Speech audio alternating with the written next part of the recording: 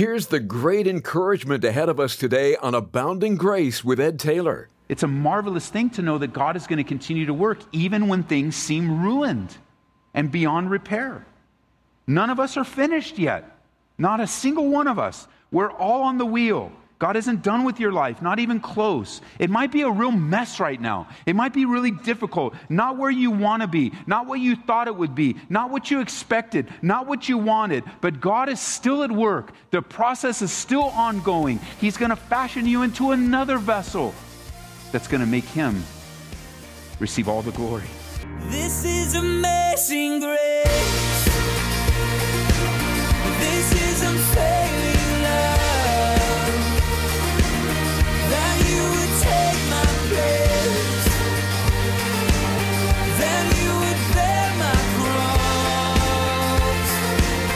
You laid down your life. That I would be set free. Oh, Jesus, I sing for all that you've done for me.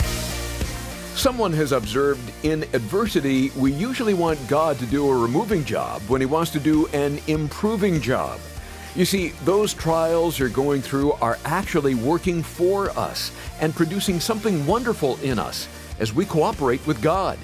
Today on Abounding Grace, we'll take you to Romans 5 and see exactly what that is. Here's Pastor Ed Taylor with more on the shaping, molding, and developing work of God. This is what trials will produce in your life as you cooperate with your Father. Number one, it says that tribulation, verse 3, produces perseverance. Those of you that have been in our study series for this season, you know this is a familiar word. It's the English, we also translate this word endurance, and it's the Greek word, many different translations, but it's the Greek word hupomone.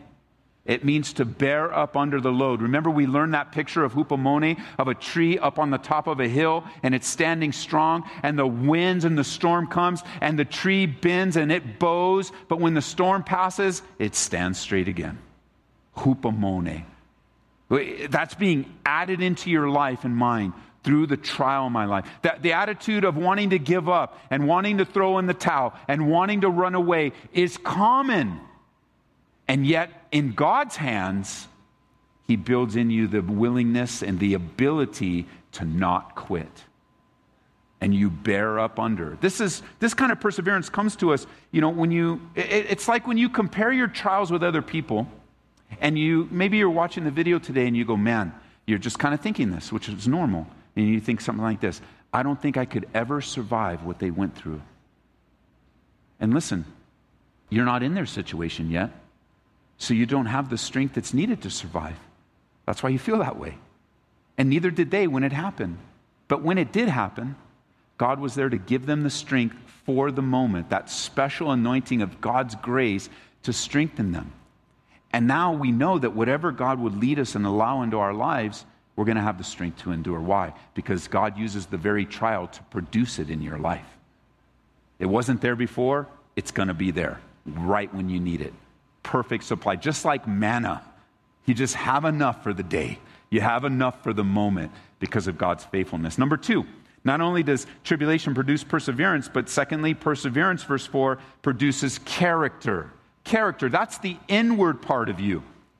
The inward part, character. The Old King James translates this experience, and the New American Standard translates this proven character. You see, trials work for the believer, not against us. And God is developing in us the very character of Jesus Christ through the pains. Because remember, lest we forget, the life of Jesus was filled with pain and trials, including the cross. All the interpersonal things, betrayal, hurt, pain, all of it. The Bible says this in Isaiah 53:3, that Jesus is despised and rejected by men, a man of sorrows, acquainted with grief. And we hid, as it were, our faces from him. He was despised, and we did not esteem him. God is developing character in us. Which reminded me of, some false teaching that is in the church world today, and Scott alluded to it. It's the idea that in some circles of Christianity today, when men and women are taught that when tough times come, you should just rebuke the devil. That's just rebuke the devil. It's the devil's fault. It's the devil's fault. So, the problem you're going through, you don't have enough faith. You don't give much. You don't give as much as you should. You're not a good little Christian. So just rebuke the devil, because the devil's in everything. He's behind the bush. He's in the sink. He's in your socks. And your whole problem is you don't rebuke the devil enough. So if you just start rebuking the devil, if you just had more faith, if you just gave a little bit more and did a few more good works, then you wouldn't face that thing. That is nonsense. That is not the heart. Do you really think God is like that? That God, He isn't going to heal you. He's not going to help you because you're not doing enough for Him? That's not what the Bible teaches. The Bible teaches that God has done everything for us, and we owe Him our lives. We owe Him our lives. I always trip on in this. I want to give you some practical, because I flip through TV sometimes and I come across these, and they're looking right in the camera, pointing at me. You don't have enough faith. Just give to this. Sow seeds. If you had more faith, you wouldn't be sick. Just sow into your healing. And the dude's looking at me in the camera with glasses on. Does anybody get the irony in that? It's like, hey, bro, why don't you have a little more faith for your eyes? You with me? Whatever you hear, you want to line up with the Scriptures. Here's a guy putting some heavy trip on you, when all the while God wants to remove that heaviness. Isn't that the invitation of Jesus? Come to me that you are weary and heavy laden, and I'll give you rest. He didn't say go to the church to find rest. He didn't say run to your friends to find rest.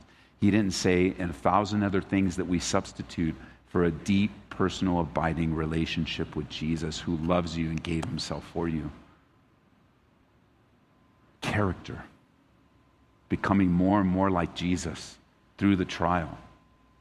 I think too, sometimes what if the trial was, as we learned previously, was sent by God?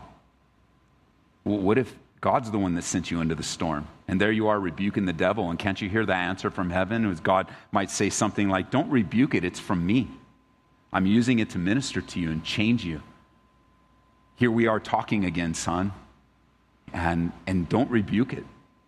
I as a pastor, I serve many, many people, and folks will share their issues with me. And, somebody might come up and say, Ed, we're having really bad financial problems, and we're having a hard time here, and we're having a difficulty paying this bill over there. And I might ask them, well, how's your giving? Do you tithe unto the Lord? Are you a generous person when God speaks to your heart about helping your neighbor? How are you stewarding? What's God trying to show you through this financial problem? Or another family might come up and say, Ed, our marriage is a wreck, it's horrible, it's difficult. And I might look at the husband and I say, well, are you loving your wife as Christ loved the church? And what's God trying to show you as a husband? And I might look at the wife and say, hey, are you submitting unto your husband as unto the Lord? What's God trying to show you through this trial, through this difficulty? And you think, well, Ed, that doesn't sound very compassionate or helpful. But listen, maybe those answers come in tears.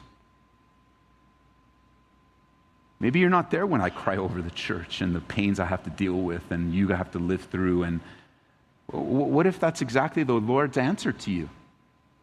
To have a brokenness. When is it that you cry over the sins of the church? And when is it that you are broken over the brokenness of others? And you come into their life and go, what is God trying to show you? What's He trying to reveal? What's He trying to develop in you? The biblical response is still God's working. The biblical response is still God has a solution.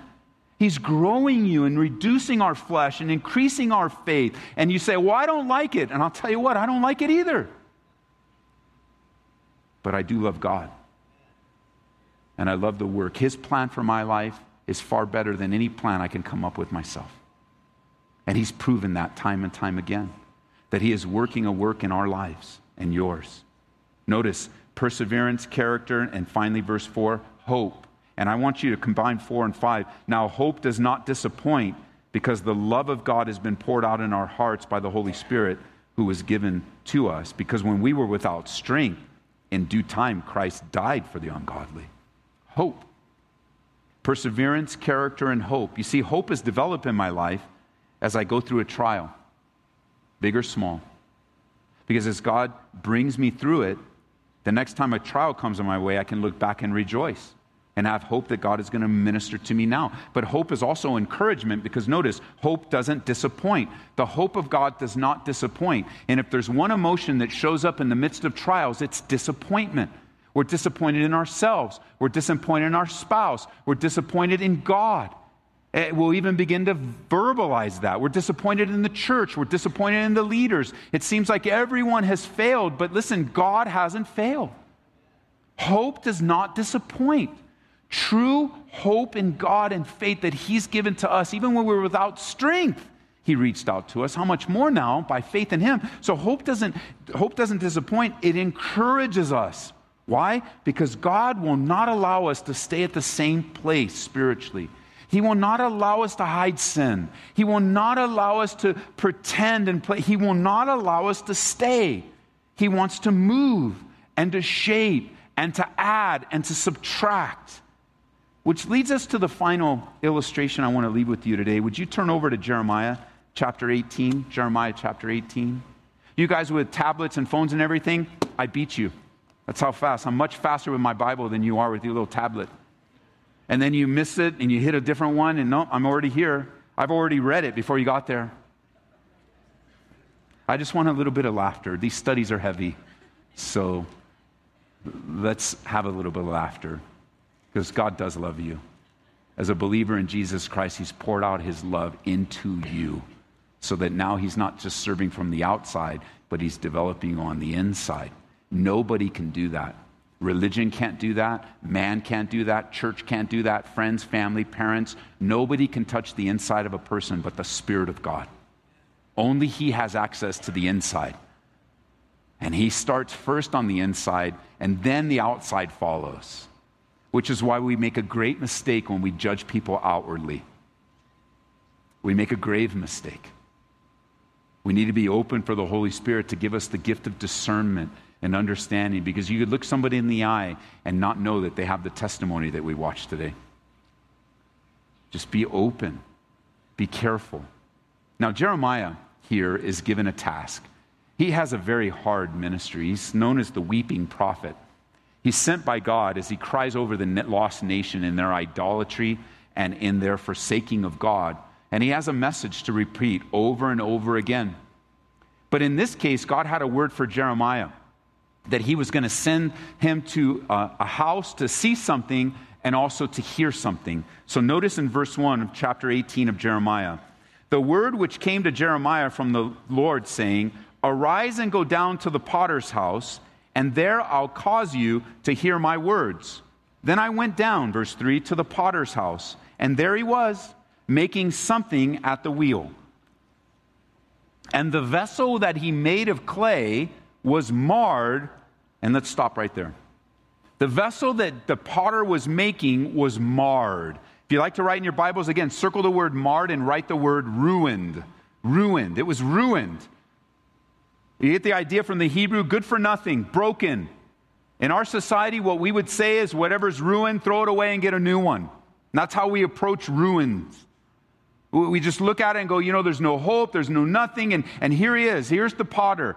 The potter's doing exactly what he does every day, all day. He takes a lump of clay and he puts it on the wheel and he begins to spin that wheel and he fashions it into the vessel that he wants. And so this is an illustration. It's an illustration. Let's make some connections. The potter represents our loving Father in heaven. That makes the lump of clay, who's that? That's us. So you're just a lump. Just understand that. You're a lump of clay.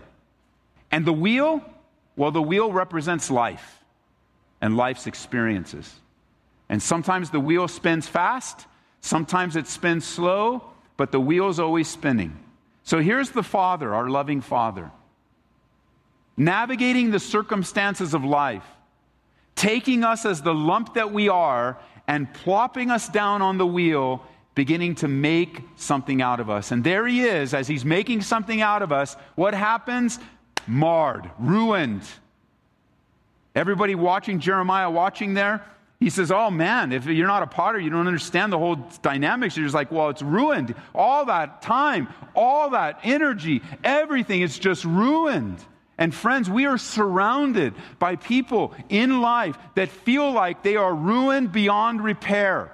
We are surrounded by people because of the decisions they've made and the situations they're in and the pain they're experiencing. They feel like they're ruined beyond repair. And I've been sent by God to you today to remind you that in Jesus Christ, no one is ruined beyond repair. No one is ruined beyond repair. Because we stopped on purpose. We stopped on purpose because that's where many people stop. My life is ruined. My life is ruined. Wasn't that Naomi's? Isn't that where she was? I can't help you. I can't give you another son. I can't do anything for you. Everything's done. I went out full. I came back bitter. I can't help you. Go back to your own false gods. That's where she was. My life's ruined. Don't you come into my ruined life because it's ruined. But she was stuck on herself and in all of her resources. She was accurate. She could not provide what this girl Ruth needed in her life. She couldn't provide it. But she was limiting the solution to just herself. Because I want you to read on. It says the vessel that he made of clay, verse 4, was marred where? In the hand of the potter. That makes all the difference in the world. In the hand of the potter. In the hand of the potter, so that he made it again into another vessel as it seemed good to the potter to make. That's encouraging. You know, a lot of times this verse and this section of Scripture is used in the debate of Arminianism and Calvinism, and it's just a distraction. It's not what it's about at all. We're being introduced, like Jeremiah was, into a loving father who takes good care of his lumps. And he fashions them. You know, I'm not an expert in pottery, but I've talked to people that do this. You know, Mike and Pam Roselle were here many times to do their presentation. I'm just a curious person, ask a lot of questions. And I've learned this by listening to Mike specifically, that when the potter takes the lump of clay and puts it on the wheel, he already knows what he's making. We don't know what he's making, but he already knows. Whether it's going to be a nice vase or it's going to be a nice bowl, or he already knows what it's going to be made. But we're watching it being made so that when it's marred, we're like, oh no, the vase, it's ruined. And the potter said, no, it's going to be a bowl all along. And then he fashions it up, puts it together, and this is what I wanted to make. You see, Jesus even taught us this. When he talked about the security that we have in Christ, he said, no one can snatch you out of the Father's hand. You're a lump on the wheel of life in the potter's hand, that even if today you feel like things are ruined and the pain is so bad and it's so difficult and you're shocked about the marring in your life, just understand this. The potter's going to continue to spin the wheel of life, and he's going to make you into the vessel that he desires. That's going to bring him the most glory. He says he's going to make it the vessel as seemed good to the potter. As seemed good. You serve a loving Father. And I know the wheel spins, man. It gets crazy. You get dizzy. You just don't know. You don't know what's going to happen here, and then you slow down. And other times you're in a stage of life where this wheel's spinning what you think is too slow. Speed it up. Speed it up. And yet we can trust by faith in Jesus Christ that he's the author and the finisher. He controls the speed of the wheel. He's the one that's going to put the thumb in when he needs it, or fashion this, or take this, or pull this, or softly. Everything about the Father, you can trust him, because it would be scary if we didn't understand the character and nature of God as he's revealed himself to us. Like the Bible says in Psalm 25, that all the paths of the Lord are merciful and truth. In Psalm 19:9, it says, the fear of the Lord is clean, enduring forever. The judgments of God are true and righteous. The Bible says in Psalm 119, verse 76, let, I pray, your merciful kindness be for my comfort according to your word. God is love. He's good and holy and altogether righteous and faithful. So much so that there's a verse that I hang my life on so many times, where the Bible says, even if I'm faithless, God remains faithful. His faithfulness endures for all generations. We don't have to be afraid of the work of God in our lives. He's in charge and He can do what He wants. And we know whatever He does is going to be good and faithful and bring Him the most glory. That means we can trust God. As we'll learn in our next few studies, we're going to learn how God works all things together for the good. We're going to learn that in the depth of what is taught here in Romans later on. God is good. We can trust Him. We don't have to fight His plan. We can surrender and submit to Him and come to Him, like Micah says, with humility. In Micah 6:8, the Bible says, "And He has shown you, O man, what is good and what does God require of you, but to do justly, to love mercy, and to walk humbly with your God." It's a marvelous thing to know that God is going to continue to work even when things seem ruined and beyond repair. None of us are finished yet. Not a single one of us. We're all on the wheel. God isn't done with your life, not even close. It might be a real mess right now. It might be really difficult, not where you want to be, not what you thought it would be, not what you expected, not what you wanted, but God is still at work. The process is still ongoing. He's going to fashion you into another vessel that's going to make Him receive all the glory. For Jeremiah, the application was clear to Israel. He's given him another chance. He's going to give him another chance. The God of the second chance and the third. The application for us is pretty clear. God wants to keep us, He wants us to remain moldable and soft in His hands. Because if a person has a hard heart and stubbornly resists God's touch, then God has a right to deal with that stiff, stubborn clay, and He will. As the wheel's spinning around, Isaiah 45 verse 9 says, "Woe to him who strives with his maker. Let the potsherds strive with the potsherds of the earth. Let the pieces of clay fight with the pieces of clay. But shall the clay say to him who forms it, what are you making? Submit to His handiwork." God is developing your lives. All of us. He's building character within us day by day, giving us the strength to endure, giving us the needed character to give testimony to His faithfulness, developing in us hope that is encouraging because hope never disappoints. God always comes through. Trials, temptations, pains, problems, sorrow, sadness, they're all a part of the package. And we learn today from Paul that trials, we can learn to glory in them one day soon because we know that they produce in our lives that which doesn't exist presently. Which reminded me of a poem that I read many years ago, but I use in these studies on trials from time to time. I want to read it to you again. It's from a woman by the name of Florence Willett, and she writes very simply, and I quote, "I thank God for bitter things. They've been a friend to grace. They've driven me from paths of ease to storm the secret place. I thank Him for the friends who failed to fill my heart's deep need. They've driven me to my Savior's feet upon His love to feed. I'm grateful too, through all life's way, no one could satisfy. And so I found in God alone my rich, my full supply." What a beautiful poem and a fitting way to end today's discussion on the shaping, molding, and developing work of God in our lives. You've been listening to Abounding Grace and part of Pastor Ed Taylor's series, Help for the Troubled Heart. I'm happy to say this entire series, Help for the Troubled Heart, is available to you on a customized USB thumb drive. We're making it available to our listeners for a limited time for a donation of $25 or more. Maybe you can think of someone you'd like to give this to. Order it today by calling 877-30-GRACE. At Abounding Grace, we're committed to delivering God's Word to stations like this every day, but we can't do it alone. We're very thankful for the listeners that come alongside us. And if you'd like to help us reach people with the love and truth of Christ, please visit calvaryaurora.org or call 877-30-GRACE. As we're learning through our present series, God has the help we need when our heart is troubled and we're discouraged. And at helpforthetroubledheart.com, you'll find resources that will encourage your faith and lift your spirit. Again, drop by helpforthetroubledheart.com today. We'd also like to pray for you and whatever situation you find yourself in today. We'd be honored to go to the Lord on your behalf. So email your prayer requests to prayer@calvaryaurora.org.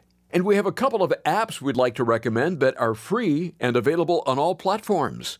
Search for Calvary Aurora and the Grace FM Colorado apps. You'll be able to access Pastor Ed's teachings there. Next time on Abounding Grace, Pastor Ed Taylor will go into much greater detail on how God is working even in the most difficult trials of life. We hope you can join us when we'll open Romans 8 and receive more help for our troubled hearts. This is amazing grace. This is unfailing love. That you would take my place. Then you would bear my cross. You laid down your life. That I would be set free. Oh, Jesus, I sing for all that you've done for me. Abounding Grace is brought to you by Calvary Chapel, Aurora.